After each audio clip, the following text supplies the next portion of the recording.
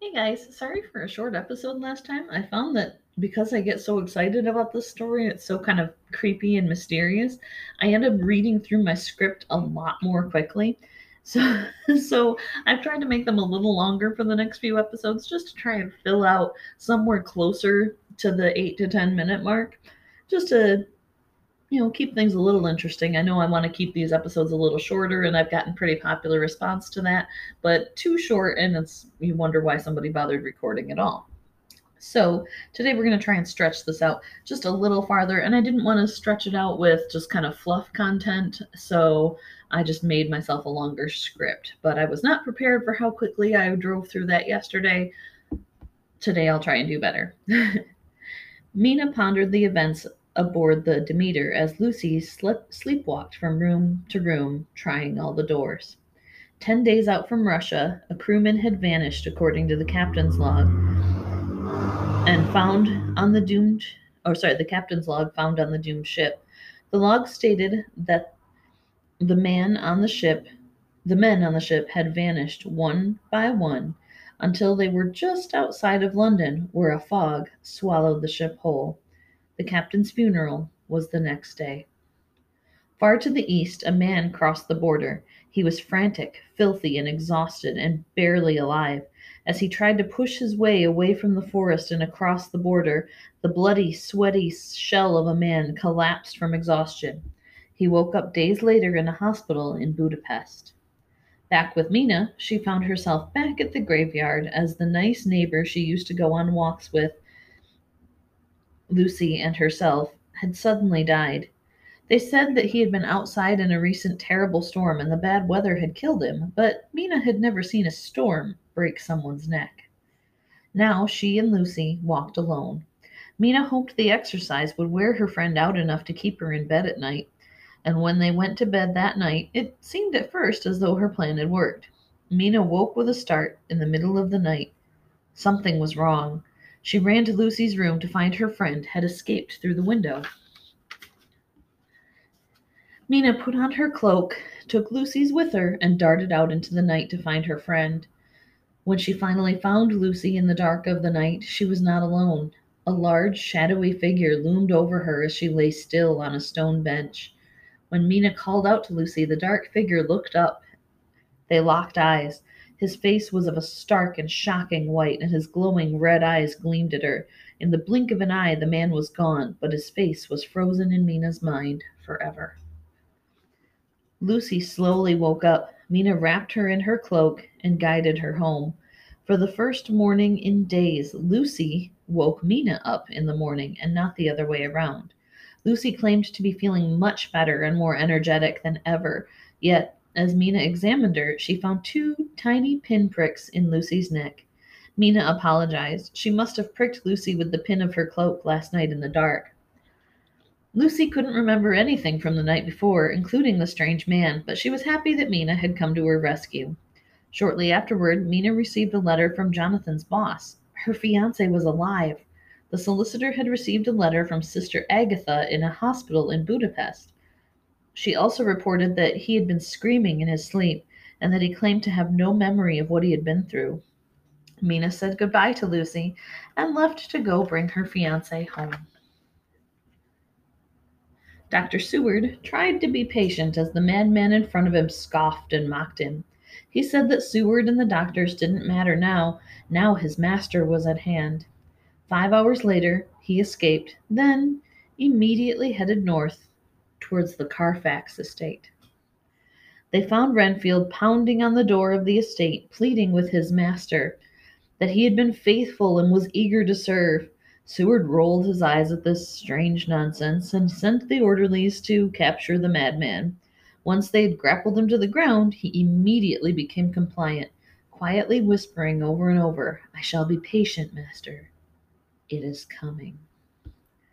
Gradually, the patient became more and more calm and predictable until one day, when the orderlies were feeling comfortable and careless, Renfield slipped away.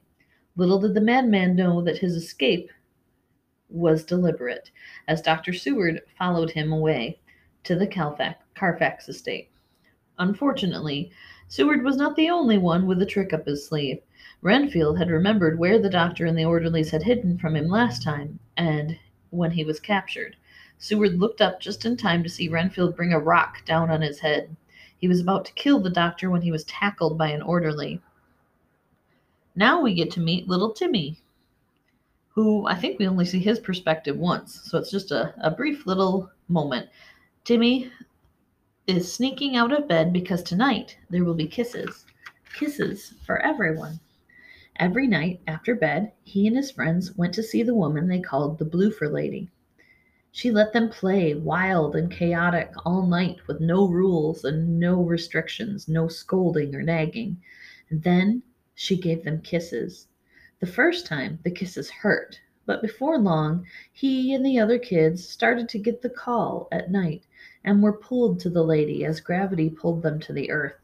It was all he could think about. He told his friends about the lady, and soon there would be more children, more kisses. Mina and Jonathan got married in the hospital in Budapest. Jonathan didn't remember what had happened in Transylvania, but he knew it was all in his diary. He gave the journal to Mina without reading it.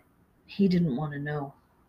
Mina wrapped the journal in paper and sealed it with wax. She didn't need to know the past. They needed to focus on the future. As they approached their home, they saw a face in the crowd that froze them both. A snowy, pale face with a black mustache and blazing red eyes. Jonathan's hand trembled in Mina's. How? He's here! How could Count Dracula be here?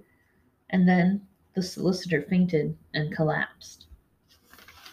And Jonathan just can't seem to catch a break. It seems like no matter what goes on, Dracula is always one step ahead of him. And he's not even like trying to fight this guy, right? He just wants to get on with his life. And it just doesn't seem like Dracula's going to let that happen. On the other hand, Dracula at this point is no longer actively seeking Jonathan either. They're kind of just living parallel to each other. And because they know all of the same people, or rather, Jonathan knows the people that Dracula's choosing to dine on, their paths are going to keep intersecting, whether Jonathan hides from what happened in Transylvania or not. So it's almost like they're tied together, and it's unfortunate for both of them, because I get the feeling too that Dracula probably assumed that Harker was dead when he left Transylvania and had no intention of ever seeing him again. So these are two people that, well, one's a person that really want nothing to do with each other but can't seem to get away from each other because they move in all the same circles. It'll be interesting to see what steps they both take next. Thank you for tuning in. Please like, subscribe, and share this with your friends. It really does encourage me to see how many listeners I get to every single episode, and makes me feel like sharing these stories is definitely worthwhile. I think it's good for people to understand the real stories that kind of help create the psychology of our society. I want, as dark as Dracula is, for it to mean more to you than Adam Sandler with a fake accent.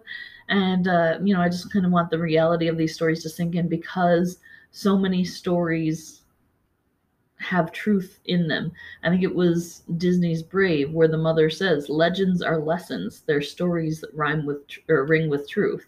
And there is a certain amount of that. I believe Tolkien said something to the same effect too, that there is a certain amount of truth in every lore or legend, whether that lore or legend has a kind of blatant, obvious moral or not. That's why I bother to tell stories that I'm not as fond of, like what the rose did to the cypress, because I think these stories have lasted as long as they have because there's something within them that humanity relates to.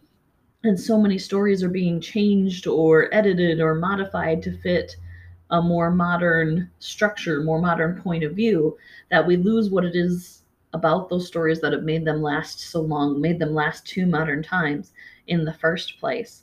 So definitely tune in if you're more interested in hearing where our culture and other cultures come from as far as how their folklore ties into their psychology. Thank you so much for tuning in, and have a wonderful, wonderful day.